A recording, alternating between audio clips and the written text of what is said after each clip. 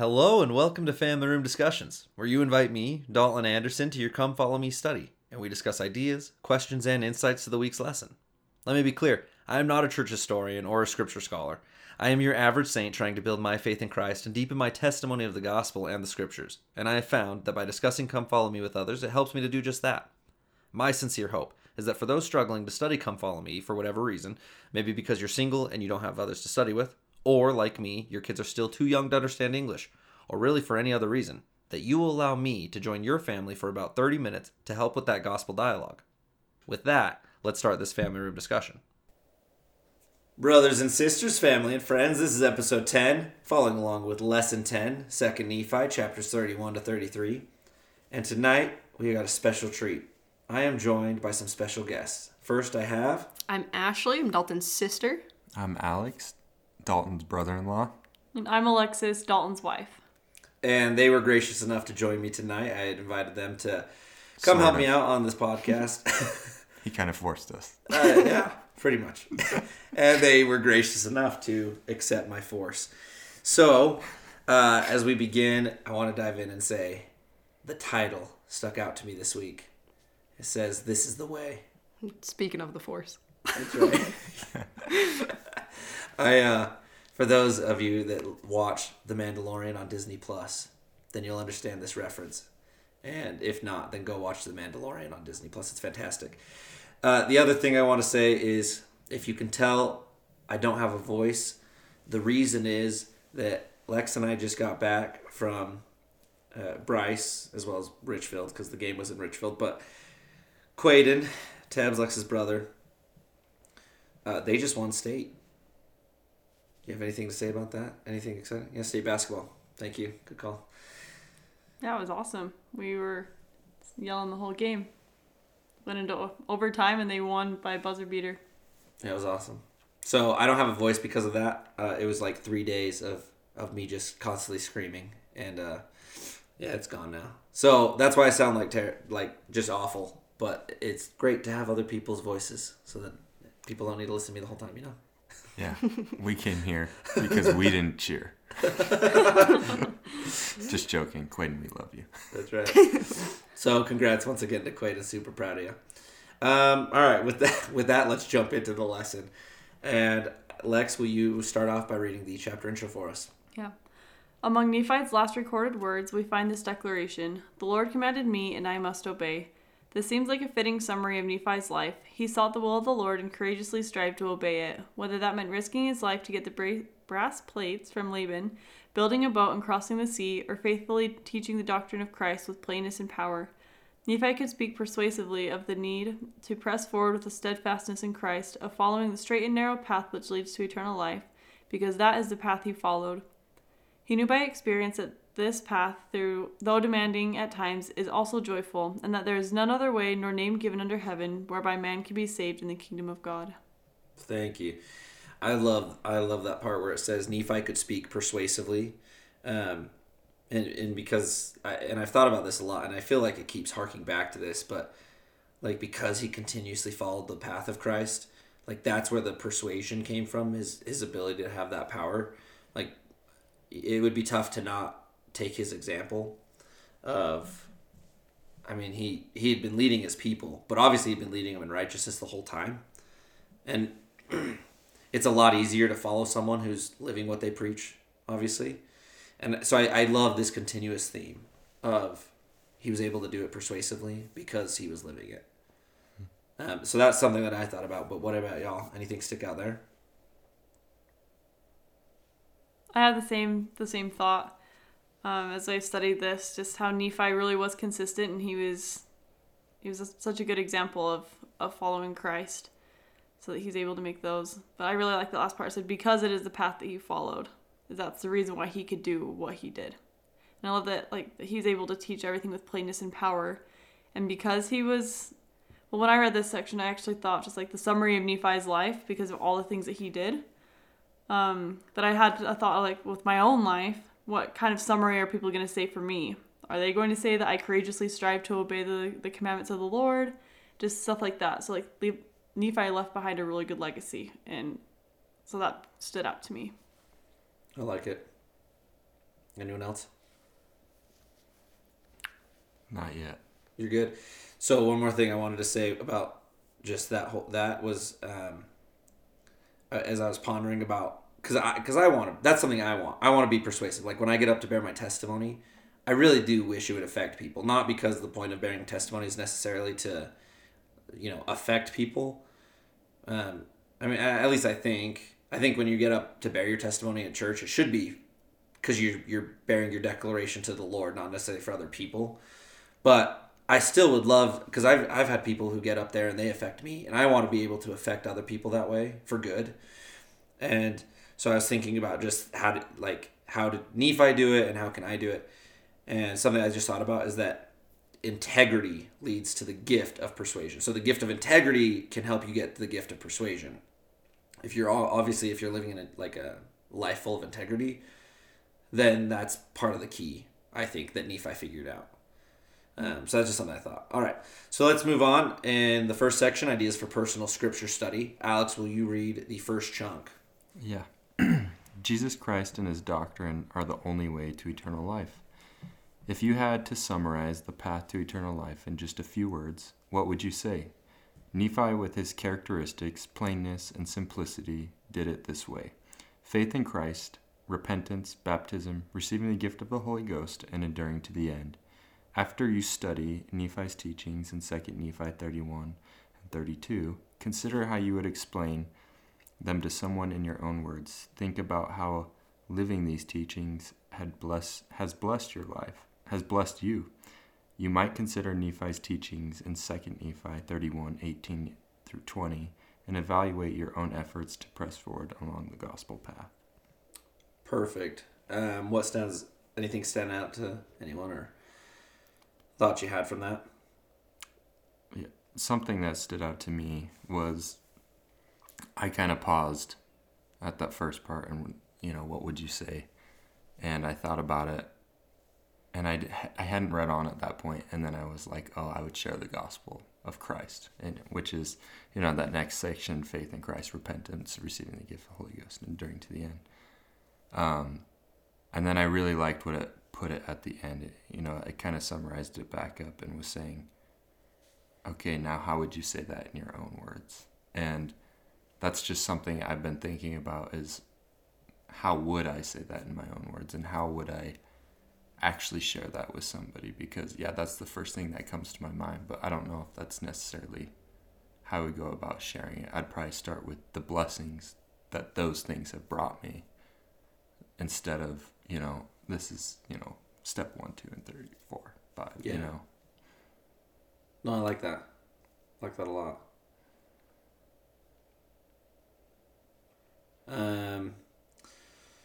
I think the thing that sticks out to me was about how it says Nephi with his characteristic plainness and simplicity. Like I love his example, right? And in previous lessons I've said that before, but it just continues to stick out to me of like he's just a good teacher. He's a good teacher because he breaks it down simple. And I remember I was in Brother Bott's class or Boyd? No, who was the Brother Boyer? No, who was the mission prep teacher at BYU? Oh, I'm not sure. There's this mission prep teacher at BYU. Anyway, back before I left on my mission, that I took his class, and I just remember he'd asked the question to the class, and it's a bunch of, and this was before the age change too. So you got a bunch of freshmen who are all 18, 19, and he asked the question, like, what is the gospel? And it's like a class of 200 people, and all of us sat there like, I don't know. Like, right? And I remember thinking, oh my gosh, I don't even know what the gospel is. Yeah. Like, I'm supposed to teach this? And then he's like, you guys do know what it is. He's like, do you know what the fourth article of faith is? And I was like, that's the gospel? Like, yeah. Right? But, and I love how Nephi breaks it down super, like just like that, where he's like, it's faith, repentance, baptism. And I think, at least growing up, we all know those things. But then when I was a 19-year-old and asked the question, what's the gospel? I was like, oh my gosh, I don't know. Yeah. And it's like, yes, you do know. It's simple. And so I love that about Nephi, and I love, I think that's something that we need to do better of teaching our kids, is like they know this stuff, but we don't want them 19 to be like, oh, I What's don't the know. gospel? Right, yeah, like, and especially as we're sending them out on missions, and then it's like, I have no idea. Yeah. And it actually, too, reminds me of Preach My Gospel, right? When it talks about teaching, it talks about how you need to simplify and intensify. And if you're able to do that, like, you know something well and have mastered a topic, if you're able to teach it so simply that a child could understand it. Totally. And that's exactly how Nephi teaches and how he writes, right? Like, again, he lays it out into a few steps and just makes it very simple, very clear. And it's not, like, there is no confusion there, right? So in terms of why he's so persuasive, I think that's one of the tips, right, to take away is being simple, plain, clear. I mean, that's able to convince us because we understand it, right? Totally. And actually, you bring up in 2 Nephi chapter 31, verse 3, talks about how it says, "For my soul delighteth in plainness, for after this manner doth the Lord God work among the children of men." And I link that back to what you just said in Preach My Gospel chapter 10. It says, "It is true intelligence for a man to take a subject that is mysterious and great in itself and to unfold it and simplify it so that a child can understand it." And that was from President John Taylor. And so, just like what you were saying, like, and I think for me, I know when I don't really know something, when I keep circling around something. I can't just, like, if someone asks me a question and I'm like, oh, I totally know what that is, and then I, like, circle around to get to it, then I'm like, oh, I guess I don't really know that much of what it is, right? But when you can just say, like, exactly what that is, that's when I'm confident. I'm like, oh, I definitely know what I'm talking about here. Right. Well, and also, I mean, I think about it as how Heavenly Father speaks to us. How frustrating would it be if he spoke to us in a complex manner that we just could not decipher, right? Oh, yeah. Like, already, sometimes revelation is a little bit foggy and it's hard to really understand sometimes what he's trying to communicate with us. But on top of that, if he wasn't able to have a perfect knowledge and explain clearly, right, teachings or different principles that he's trying to help us understand, like, I just think about how frustrating that would be, right? So Totally. knowledge is a big part in being able to explain with plainness and simplicity. Yeah, very true. Man, and, like, what blows my mind is how, with, as you're talking about revelation, how we all receive revelation super different, and yet we're all able to understand the messages that are being given to us.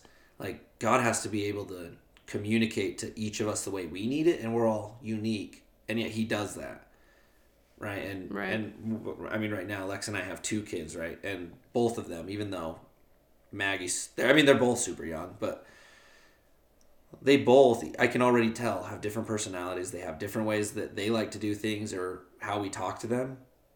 And God has, countless, numerous children. He does it for all of us. It just blows my mind that he can speak to us simply and the way that we can actually receive it. Right. I just think that's cool. Ashley, will you read the next chunk? Yeah, sorry, I just lost it. No, you're totally fine. It's the 2 Nephi chapter 31, verse 4 to 13. Here, I'm still in Alex's phone. That sounds good. Okay, right here.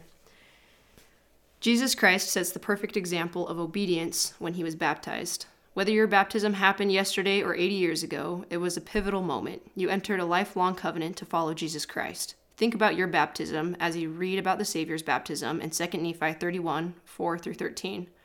Why was the Savior baptized? How are the reasons he was baptized similar to the reasons you were baptized? What are you doing today to continue following the Savior's example of obedience? Anyone have thoughts there? Something that I thought about, just that question, that's what stuck out to me. Why was the Savior baptized? Mm-hmm. I mean, I'm in BYU right now in an ethics class, and something that we're talking about is virtue ethics. And the 2 ways to develop virtue ethics is, number 1, through a long life of experiencing something yourself, right? And having to go through all these different trials, different experiences, so that you personally have gained those experiences and wisdom. Or the second thing is to watch someone and find an example who has done those things and learn from them, right? And actually, so Alex and I are primary teachers in our ward right now. And I don't have a lot of experiences working with little kids, right? I didn't have any younger siblings growing up. We don't have kids yet. So right now, I'm just trying to soak up like a sponge, watching other people, how they communicate and how they interact with children, right? And we just barely got a new primary president called.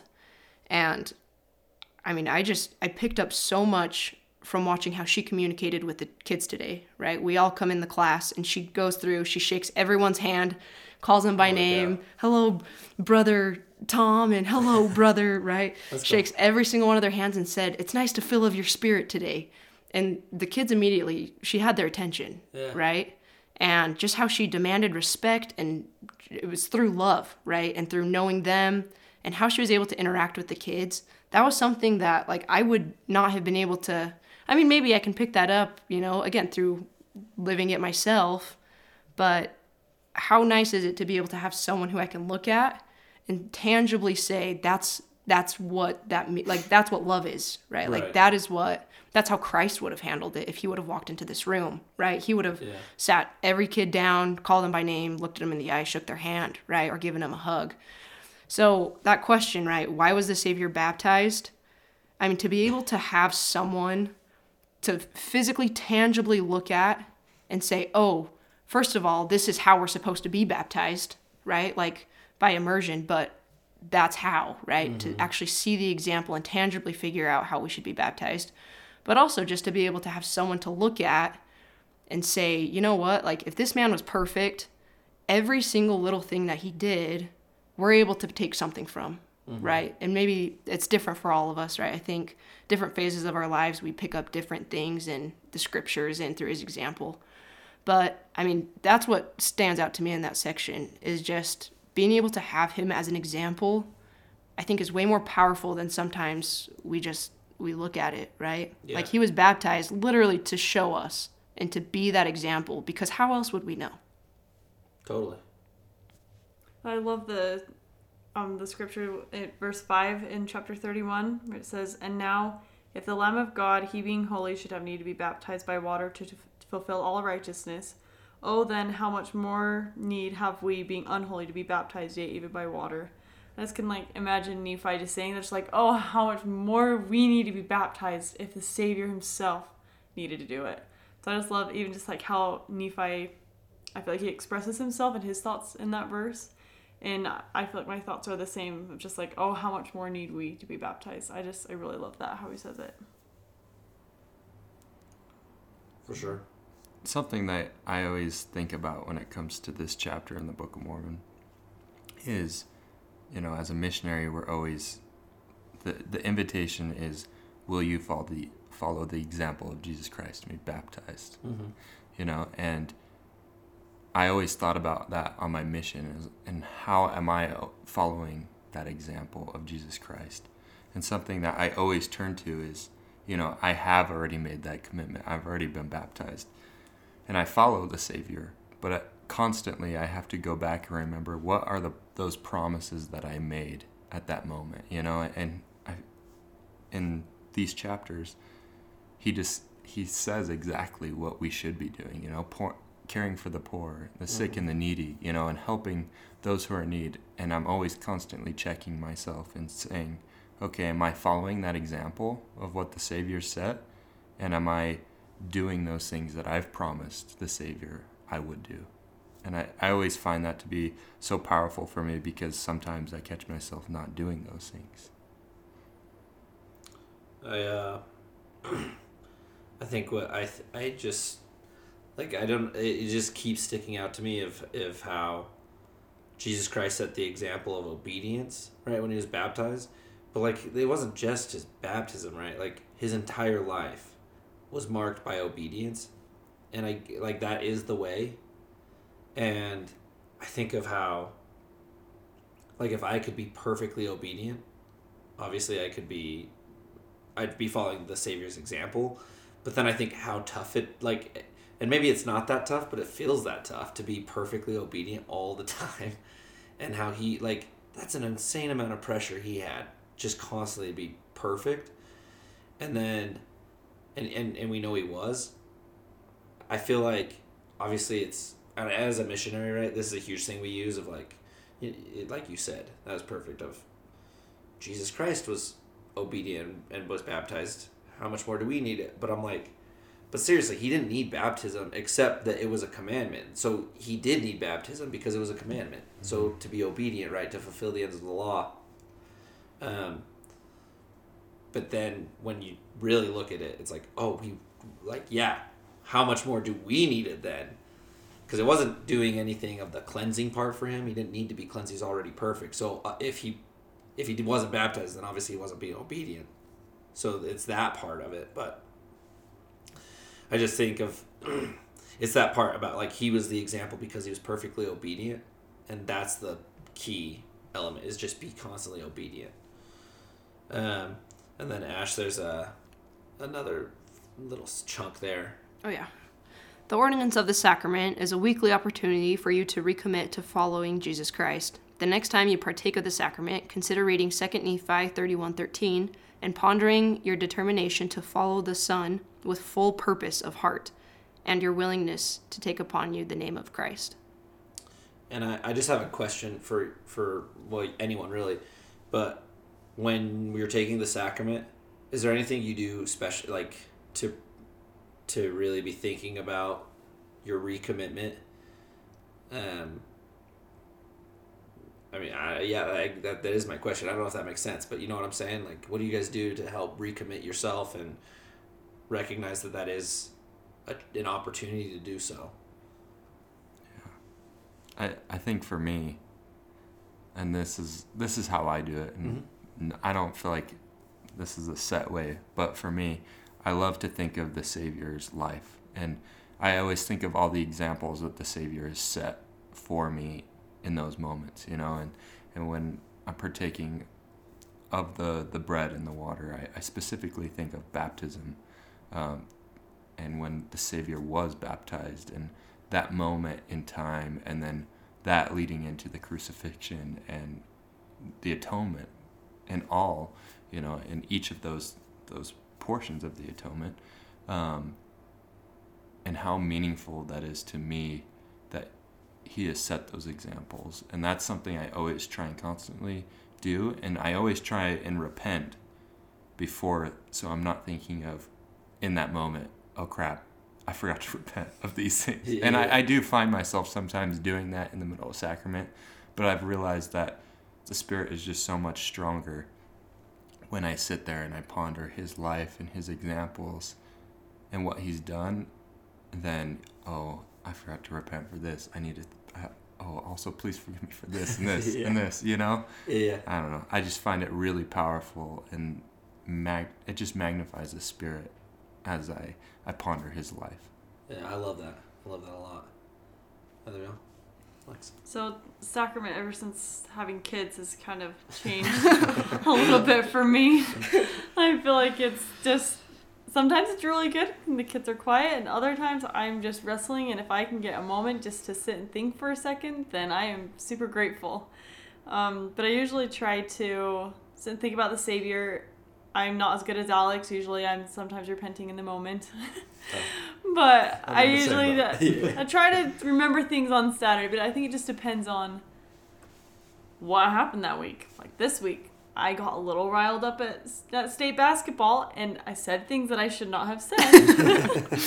So I was definitely thinking all week of that thing, and I'm like, I got to repent of that one thing. And so today, even though I had a baby crawling under the chairs and my other little boy, I don't even know what he was doing, trying to get into something, but yeah, seriously, I was able to take that moment to meditate and be like, please help me to be better. I will do better next year, since technically basketball season's over. But just trying to just take those moments to just meditate, to close my eyes and just deep breathe and really just kind of feel the moment, feel like let's try to focus on the prayers, and I try to say the prayers along with them, so that I can really just try to focus on what is being said, even if it's just for those small moments when they're the prayers and we can get our 2-year-old to fold his arms. Mm-hmm. So it's a little bit different now because of kids, but I can still find just the little moments, even if it's just a couple seconds. I still try to find that so that I can make it special. Yeah. Awesome. And I know we talked about this recently at a family dinner with Dalton, but I mean, I think the ultimate goal, right, is to get to a place where nothing around you matters, right? Where you're totally honed in, no matter if there's a baby screaming somewhere or, someone's crying or kicking your chair, which I think we've all experienced. But just to be able to just have that laser sharp focus. I heard a story one time where someone's mission president was sitting at the pulpit or sitting up on the stand. He was going to give a talk, and the missionary was down in the congregation. He was just watching his mission president, and his mission president's wife went to go take the sacrament, the water, and it kind of spilled on her, made like a little bit of a ruckus, And he said he just watched his mission president, and his and she was kind of embarrassed about it and trying to pick it up and kind of clean, and the mission president just had this laser focus. He didn't even blink. He didn't even turn, nothing. He was just totally focused on the Savior, and nothing could have distracted him. And I mean, I think that ultimately that's the goal, right? For all of us to be able to get to that point where nothing could come between our thoughts with just where we are with the Savior, right? Thinking about what did I do this week that maybe I should repent for, or like Alex said, hopefully we have already had that conversation with ourselves before we actually get there so that we can focus. But then on top of that, like, what am I not doing that I can be doing to invite the Spirit in my life? And how can I make sure that I set up this week to actually be implementing those things, right? Like this past week for me, I didn't read my scriptures every single day this week, and that's a goal that I have. So as I'm in sacrament, I'm thinking, what tangibly can I be doing this week to make sure that I actually make that happen, right? Because I don't want to just have no intention of actually being better. I want to make action plans, right, with my Savior and have him in the conversation, have that laser focus to make sure that this week I'm not going in with the intentions of, I'm probably not going to read my scriptures again this week. Like, I want to go in, if I'm taking the sacrament and I'm promising him that I'm going to keep all of his commandments, I want to set myself up to know, okay, this is what I'm going to do to try to keep all of his commandments. And obviously we can't, right? We obviously fail, and it takes faith to take the sacrament in a way, because we know we're not going to keep a promise, yet we're making that promise anyways. And luckily that's the whole point of the atonement, is we know we don't have to be perfect. But I mean, I think for us, when it talks about full purpose of heart in there, I think that's what that means, right? Like to be fully engaged and do whatever it takes for us to at least try our very best to make sure that we don't sin, or, prepare action plans to make sure we are keeping the commandments. Totally. Alex? Something to piggyback off what Ashley was just saying was she was sharing about that mission president being laser focused. I remember on my mission, and this was just one time, I'm not saying this is how Elder Holland handles every sacrament meeting, but I just remember I was sitting there and Elder Holland actually came to our mission to speak, and he actually participated in sacrament meeting, which doesn't happen too often. And so I remember I was like, okay, I want to pay attention to how an apostle of the Lord takes the sacrament. And I just remember he looked up into the heavens. That's all he did. He didn't look down. He didn't look anywhere other than he was looking into the heavens. And ever since then, I've taken that to my heart, and I look up and I imagine if I was in the presence of God and angels and everyone there to, strengthen me in that moment. And I don't know, I've just found a lot of power in doing that, because I also turned to the talk of, I can't remember, I think it was President Monson, but he said he would get on the elevator. Maybe it wasn't him, but somebody would get on the elevator at the church office building and look down. Monson, okay. And he'd look down and he'd be like, no, look up, That's where the Savior wants you to look. I don't know. And I've always turned to that for guidance when I'm partaking of the sacrament, is I try and look up and think of my Father in heaven in those moments. Thank you, guys. I love all that. In the next chunk, I'll take it. It's 2 Nephi 31, 17-20, and verse 32. The Holy Ghost will show me what I should do. If baptism and confirmation are the gate by which we enter the straight and narrow path, what do we do once we're on that path, on the path? That's what Nephi's people wondered. What answers did Nephi give in 2 Nephi 31, 19-20 and chapter 32? What answers do you find for yourself?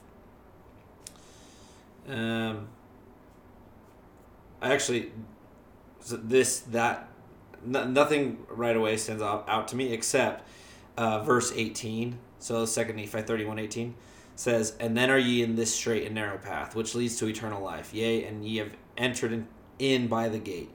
Ye have done according to the commandments of the Father and the Son, and ye have received the Holy Ghost, which witnesses of the Father and the Son, unto the fulfilling of the promise which ye have made, that if ye entered in by the way, ye should receive." And I've been thinking a lot this week about the straight and narrow path, and I keep thinking about what that means for us and everything like that. And as I was thinking about it, like, because it says once you've entered baptism, then you're on the straight and narrow path. And I was just thinking about what, at first I had really just focused in on path, like, oh, we're on this path. So it's, the imagery I had in my mind is like, once you're baptized, there is a way before you. It's the path that is set. It's not like when you're out in the wilderness and Alex and I went on that winter camp and like we had the path, and then at one point we broke off the path and we were kind of just making our own trail.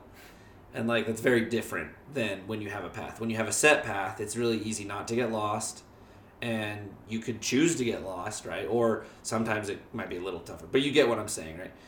But then, as I was thinking about that and how the gospel is like that, when you're part of this church, it's structure. There are things you can be part of, and there are a lot of handholds, right? Like especially for newly baptized members, where you're trying to figure things out, and it's its own culture. You have ministers that help you, a bishopric and things like that, right? But then I started thinking more about what straight and narrow mean, the straight and narrow path part. And that's when I thought of people who I know that have left the church. And Lex and I have been talking about someone in particular this week who we know has, had a tough time with the gospel. They were members, and then they weren't members, and then they were members.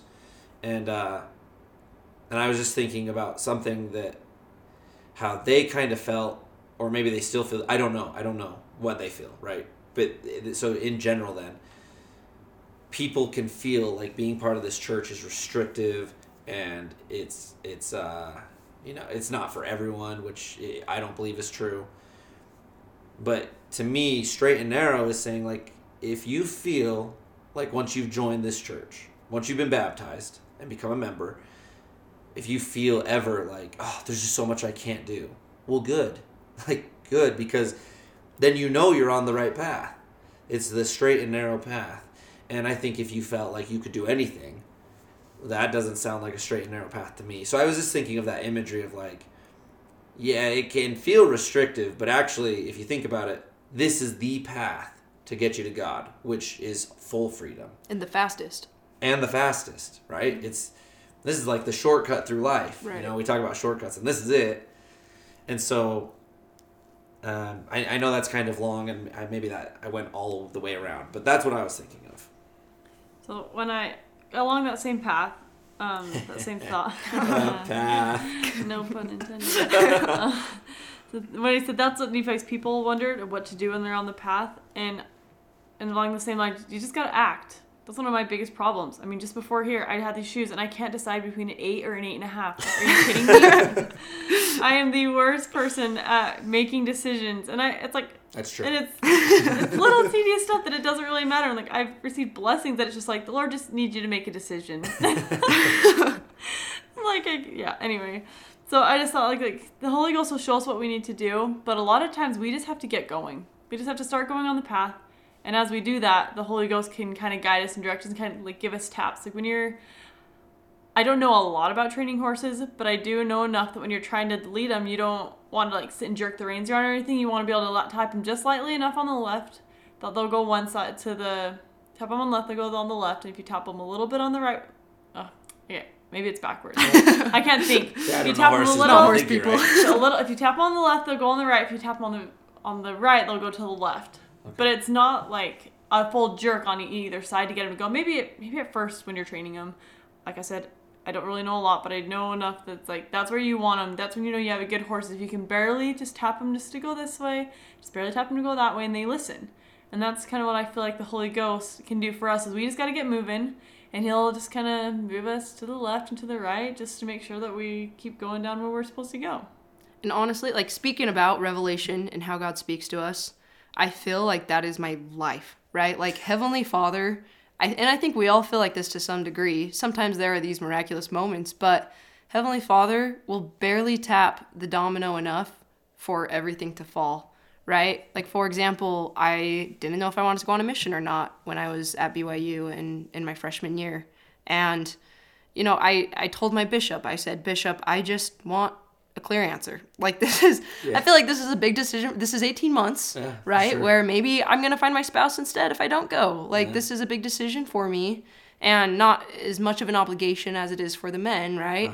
And because of that, like, I just feel like God should give me an answer, right? Like, I'm entitled to something. And, I mean, being the good bishop that he is, Bishop Hal's just kind of laughed, and he pointed out the scripture in Ether 12, right, where you don't receive a witness till after the trial of your faith, right? And, I mean, again, like what you're saying, God lets us make decisions, right? And so I just, again, going off nothing, right? Not feeling any kind of full answer or prompting to go. I just felt like it would be a good idea and didn't see any negative that would come from it.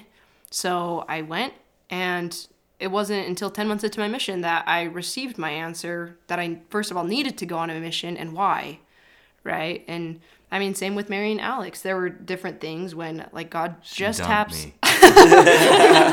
That's a story from another time, but it's true. But, like, he never has given me just this full-fledged answer that I can think of in my life.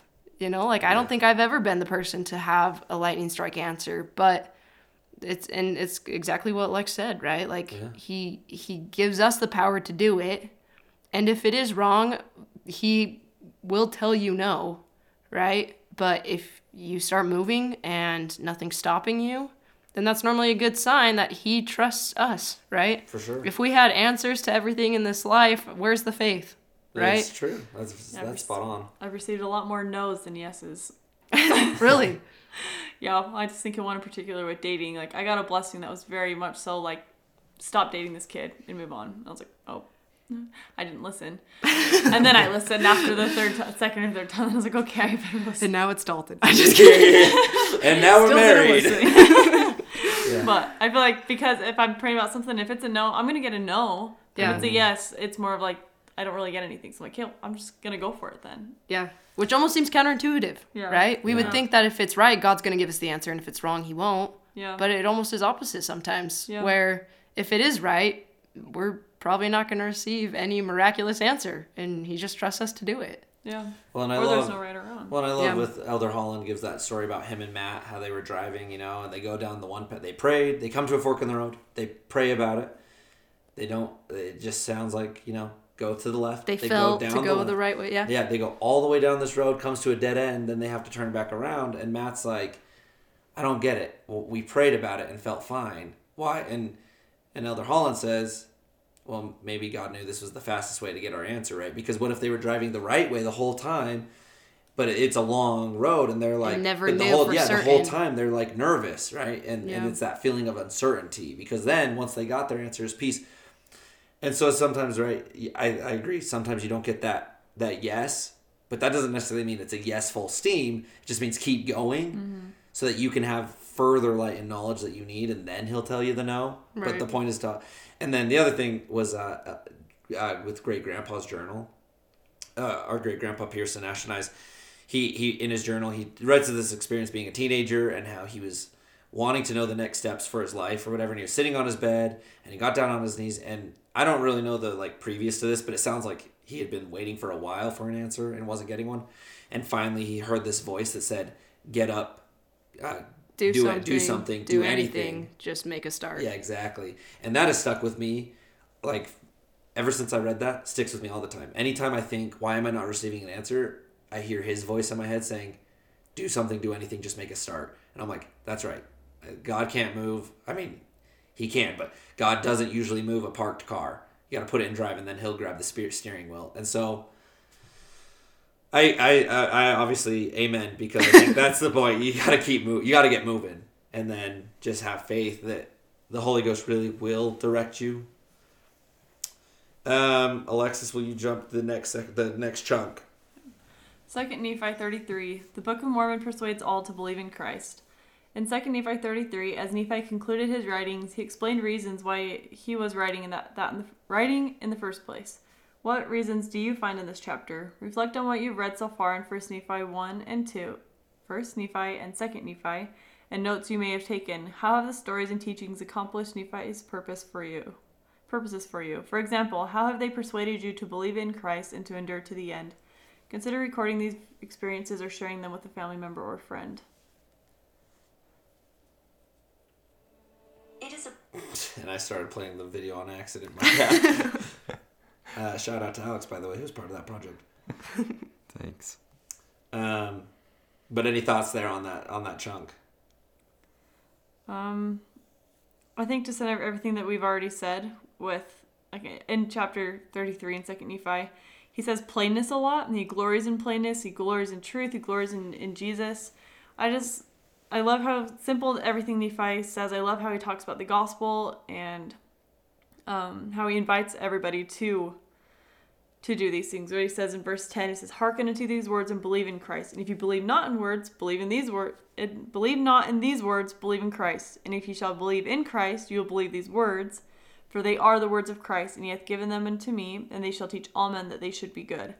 So he just points everything back to Christ. Like, if you don't believe it, well, read these words and then have faith in Christ. Like, if you believe in Christ, you'll know that these are Christ's words. So I just really love that direction of, like, even if you're not quite there, just have faith and just try believing, and, like, you can get there. So it's kind of like his chapter here, what he says goes along with Alma 32 with, like, just plant the seed, just see if it's good. So I really like that. Awesome. And to be honest, I don't know why this is what comes to mind in this section, because there's nothing here that really says what I'm about to say. But I think just the question, why was he writing this in the first place? I remember as missionaries, one of our pitches, right, when we're talking to people who weren't members of the church is, if you're a mom, this book is for you. If you're a business person, if you're a salesman, this book is for you, right? If you're a teacher, if you're a scientist, whatever it is, plumber. Right? Yeah, plumber.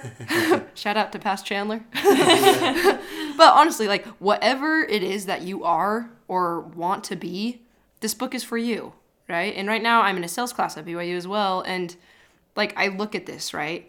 And it keeps saying the word persuades, right? How is Nephi persuaded, and what tools does he use? I mean, sales is all about persuasion. Like, and Totally. Just being able to see how Nephi communicates, like, that's teaching me how to be a better salesperson. Yeah. Right? And again, like, as a mom, learning to persuade your kids to use the toilet, Yeah. which tonight we watched her wrestle with Flynn to try to make happen, right? And persuade. But, like, that's exactly it. Like, Yeah. It doesn't matter who you are. It doesn't matter what profession or background or talents you have. Like, this book is for you, and it's made to bring you closer to who you can be, and, I mean, essentially closer to Christ, right? Like, it's teaching us how to be more like him, and he's the perfect, all of those things, right? He's the perfect salesman, probably the perfect plumber, right? But genuinely. But, I mean, just being able to have a book to teach us, you know, why was he writing this? To help us be closer to Christ. And how do we be closer to Christ? Well, let's read it, right? Like, this is how. So, I don't know. Whatever you are, whatever you want to be, this book is for you. Yeah. And the verse that stuck out to me in 2 Nephi 33, it's verse 4, and I don't read the full verse, it's just in the middle part that I like. It says, "For it persuaded them to do good." He's talking about his record, his book, right? And to me, if that line's true, that and it does ring true, right? But people talk about how the Book of Mormon's evil and all this stuff. I'm like, But the whole thing is persuading people to do good and be good. Like, Believe in Christ. yeah, the whole book, right? Take care of other people and bear up their burdens. Love, repent. Yep. Like, you could, so I know people, like, it's not necessarily, I think if you read it with full purpose of heart and then pray about it, you're going to be like, oh, yeah, it's a true book, which means the Church of Jesus Christ of Latter-day Saints is the true church on earth, right? But even if someone doesn't believe that and they just read it anyway, well, it's just a good book to read, right? Right. Like, It's not a bad plan. Right? Like, if nothing else, it's great stories about people that did good and did great things, and they did it in the name of God, and He helped them to do that, right? It's just an awesome story. Even if the whole thing was a fake story, I mean, obviously I believe it's real, and it really happened, but even if it was fake, it's just an awesome fiction, It's Still teaches great human principles. Yeah, the whole book. And so, for me, Nephi nailed it on the head with what he was trying to do. Him trying to persuade it. He did it because, to me, reading this book does persuade me to do good. And without this book, I wouldn't be as persuaded to try harder and to be better and to do good things. So it's a huge influence in my life for that purpose. So, to me, Nephi nailed it. I mean, I should probably say something here, but Yeah. just joking. No, honestly, I think about it and I ponder it, and it's kind of a compilation of everything that's been said. But really, the reason why I love the Book of Mormon so much is it applies perfectly to any point in my life. And I find myself going back and looking at my notes from when I read First Nephi the first time to now, and I don't even see the same things that I saw then. But I know when I was reading it then, like, it was testifying to my soul exactly to what I needed to hear at that point in time, and that still rings to be true even now. I'll go through and I'll be, okay, what am I doing next in life? This is what my plan is. What does the Book of Mormon have to tell me about that? It's truly living scripture that testifies to me of, that the Spirit of the Lord testifies to me of what is true and what is important to me at this time, and how it can affect my life to help me understand why things are happening the way they are. And I love that. And I don't think any person on this earth could ever write something like that unless it was from our Savior, And I don't know, it just truly testifies to me of the love that our Father in heaven has for us, and also His Son, Jesus Christ, both have for our lives. Awesome, Lex. I just want how he concludes 2 Nephi 33. I think it talked about it earlier in the lesson too, so I'm glad I came back around so I could comment on it. It goes into Nephi, just who he was. He ends it by saying, "For thus hath the Lord commanded me, and I must obey." I absolutely love that. I have that highlighted, so it's like the super deep yellow in the tools, because that's something that I want to be. I want to be someone that the Lord commands me to do, I must obey. It's not just like I probably should obey it. It's not I must. negotiable. Yeah. So I love that. It's something that that I want to be like. And I love that Nephi points that out. Just like the Lord commands it, and I must obey. And how he truly did that in his life with the ship, with moving across. The Lord commanded it, and he did it. Well, not just that. I mean, if you go back to verse 3, he didn't just do it. He loved it so much. This verse right here, "But I, Nephi, have written what I have written, and I esteem it as of great worth, and especially unto my people. For I pray continually for them by day, and my eyes water my pillow by night because of them. And I cry unto God in faith, and I know that he will hear my cry." Like, this is his everything, right? Like, he must obey. He loves God.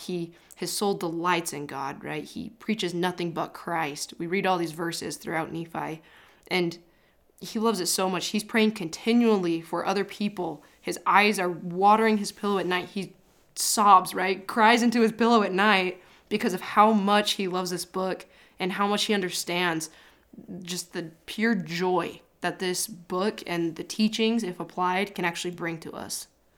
You gotta love Nephi for that. Oh yeah. Also, did they have pillows? Is that a thing? Some nice cloth. It just makes me wonder. I'm like, what kind of pillows did they have? Are we talking like fluffy ones? Yeah, Like, maybe that could maybe have they had purple pillows. I don't know. that could have been the closest plug. translation to whatever It they could have had been at the yeah. time. This pillow was the right Yeah, word. it could be true. It could be true. And then I was also gonna. There's a random one, because there's a video associated with this. Obviously, because it accidentally got played. But hey Alex, what is the game that the kids are playing in this video clip? Oh, it's actually, I remember the producer talking about it, and he said they made it up actually on the spot. Really, the kids did, or the No, the the producer? actors. The Oh, actors did. Really? But it was a game that they just came up with. They Just like with the drew ball it. and stuff? Yeah, and there's a few if you like Yeah. as you're watching, but yeah, I don't remember this one specifically. I remember there's a ball and they're playing with it, Yeah. but there's also one on the beach where it's Lemuel and Lemuel, and they're Yeah. drawing lines in the sand and they're throwing sticks. Yeah. They made that up Just because they making were this bored up. on set. And they decided to film it. So there's nothing That's special awesome. about it, but It's the it Lord's looks game. fun. You heard it here first, everyone. Made it up on the spot. That was our actors. All right, let's move into the next section. Ideas for family scripture study and family home evening. We'll wrap this up. The first chunk, 2 Nephi 31, 5-13. It says, are any family members preparing for baptism? For us, the answer is no, not right now anyway. Perhaps they could share why they decided to get baptized. According to Nephi's teachings, what are some reasons we should be baptized? And what are some of the blessings we receive when we are baptized? Anyone have anything on this? Not that we haven't covered already. Okay. Yeah. In the next son, 2 Nephi 31, 17-21, how can you help your family understand Nephi's analogy about the straight and narrow path? And I feel like we covered that. For instance, you could work together to draw a picture of the path that Nephi described in that part, and labeling it with things we must do to enter the path and continue forward on it. How does the Savior help us progress along the path? Anyone? Okay. Take your kids on a hike. Hey, there we go. That's a good idea. Honestly, that is actually a good idea. And Good point out the FHE. path to him on the thing, yeah. Yeah. The next chunk, chunk, 2 Nephi 31:20. If you want to help your family better understand how we endure to the end, page 6 of Preach My Gospel has a helpful definition. So does Elder Del G. Renlund's message, Latter-day Saints, keep on trying. I feel like it needs to be read like that, too. Latter-day Saints, keep on trying. But, anyone on that? Preach My Gospel is an awesome resource. We all quoted it a couple times today. Yep. It's true. And and this is weird because I don't remember who gave this talk, but it was a couple years ago. But they said, Preach My Gospel was obviously a reference for it's specifically for missionaries. Right. However, we should be using it in our families and stuff. And the other day I opened it up to prepare for this actually, and I was like, oh my gosh, I forget how much I love Preach My Gospel. Like my love for it came for sure because of the mission. But after the mission, it's so helpful, especially because we don't have the same daily interactions with necessarily being missionaries. I mean, we should always be missionaries, but you know what I mean? It's not the full-time gig that we have now, and I still love it. It just, reading it, I was like, oh, I love that book. It's true. Awesome. No, and real quick too, Alex and I set a goal when we first got married to read it in the context of marriage, right? So every time it says companion, we that's just cool. replace it with spouse or whatever it is. Yeah, I like that. And it really has just like the Book of Mormon. Every time you read it, you find something new that applies to your life. Dude, we made a mission statement for our family when it talks about your mission statement as a missionary and how to study, a study plan. We put a study plan together, just little things like that. It really is awesome. Any phase of your life with kids, that's my next phase that I want to do, right? Go through it and have it with that context instead as a mom. For Anyways, I just preach everything you guys are saying. Oh, I like it. I like it. Preach my gospel. The next chunk, 2 Nephi 32, 8-9. To help family members understand that we can pray always, you could make a list of circumstances in which we could pray, or draw pictures to represent them. Then your family could sing a song that teaches you to pray, teaches you about prayer, such as, did you think to pray, replacing some of the words in the song with the words in their lists. How does the Lord bless us when we pray always? Any thoughts there? If we pray always, we're in constant communication with Him. It's true. I think something that I've taken away from this recently was I was just listening to the face-to-face. It was with Elder Holland, and I can't remember the other apostle that was with them right now. But it was it talked about praying always and how to be better at this and how to come to the Lord and ponder things like with the Lord.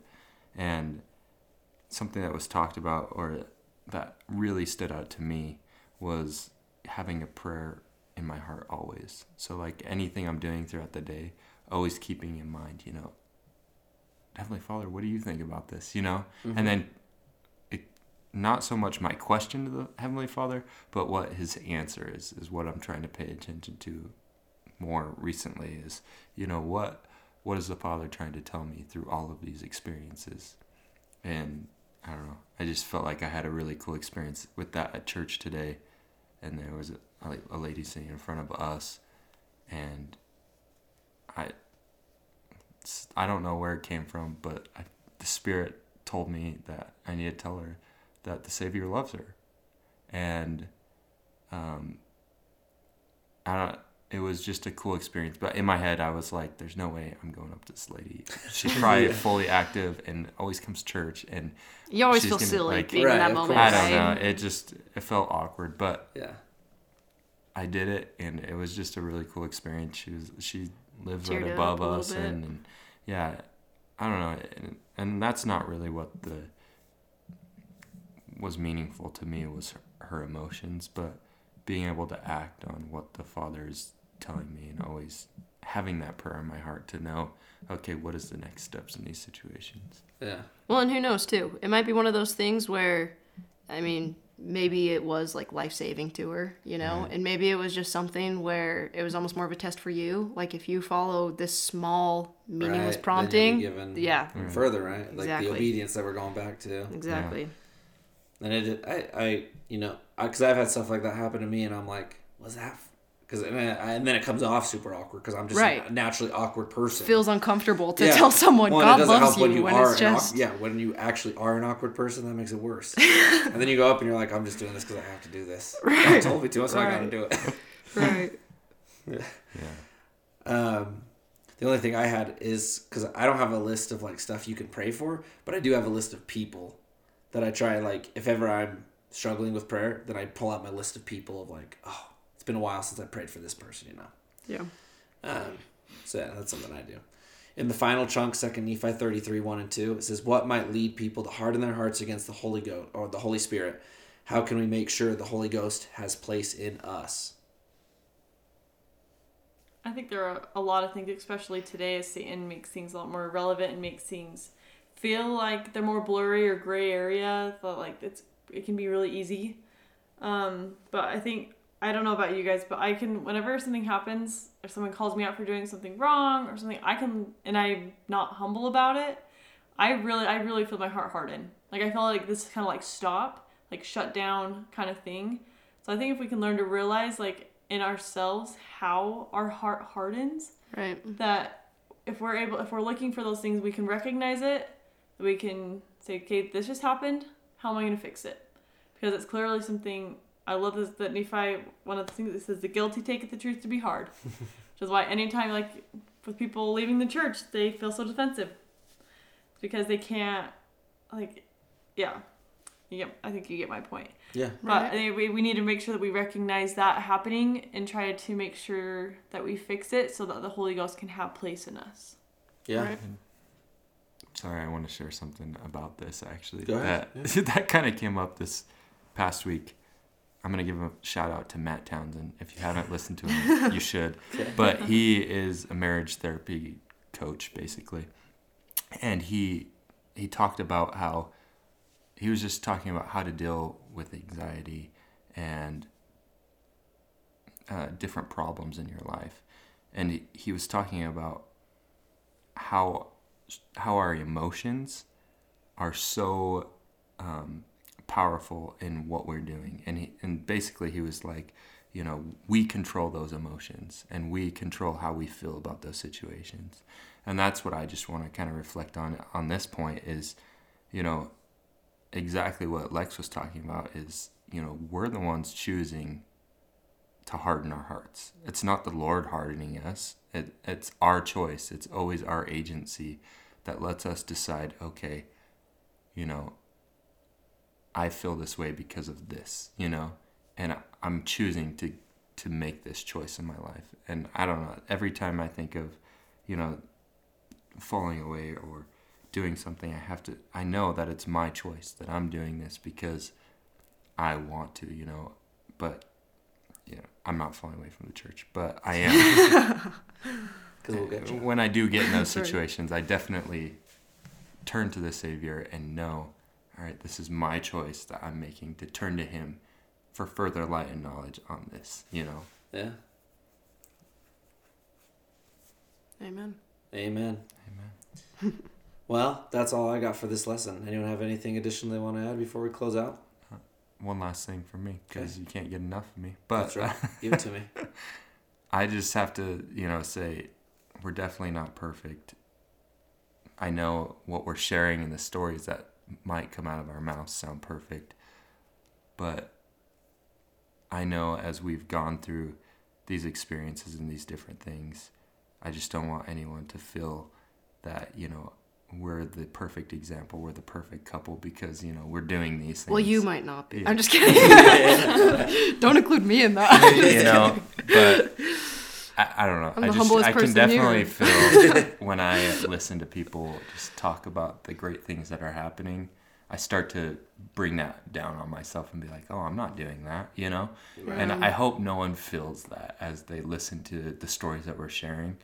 And I just kind of wanted to share that here at the end of, don't, if you're not doing any of these things, you're not a bad person, and that there's always opportunities to grow and become better and be better. But, honestly, what you're doing is enough.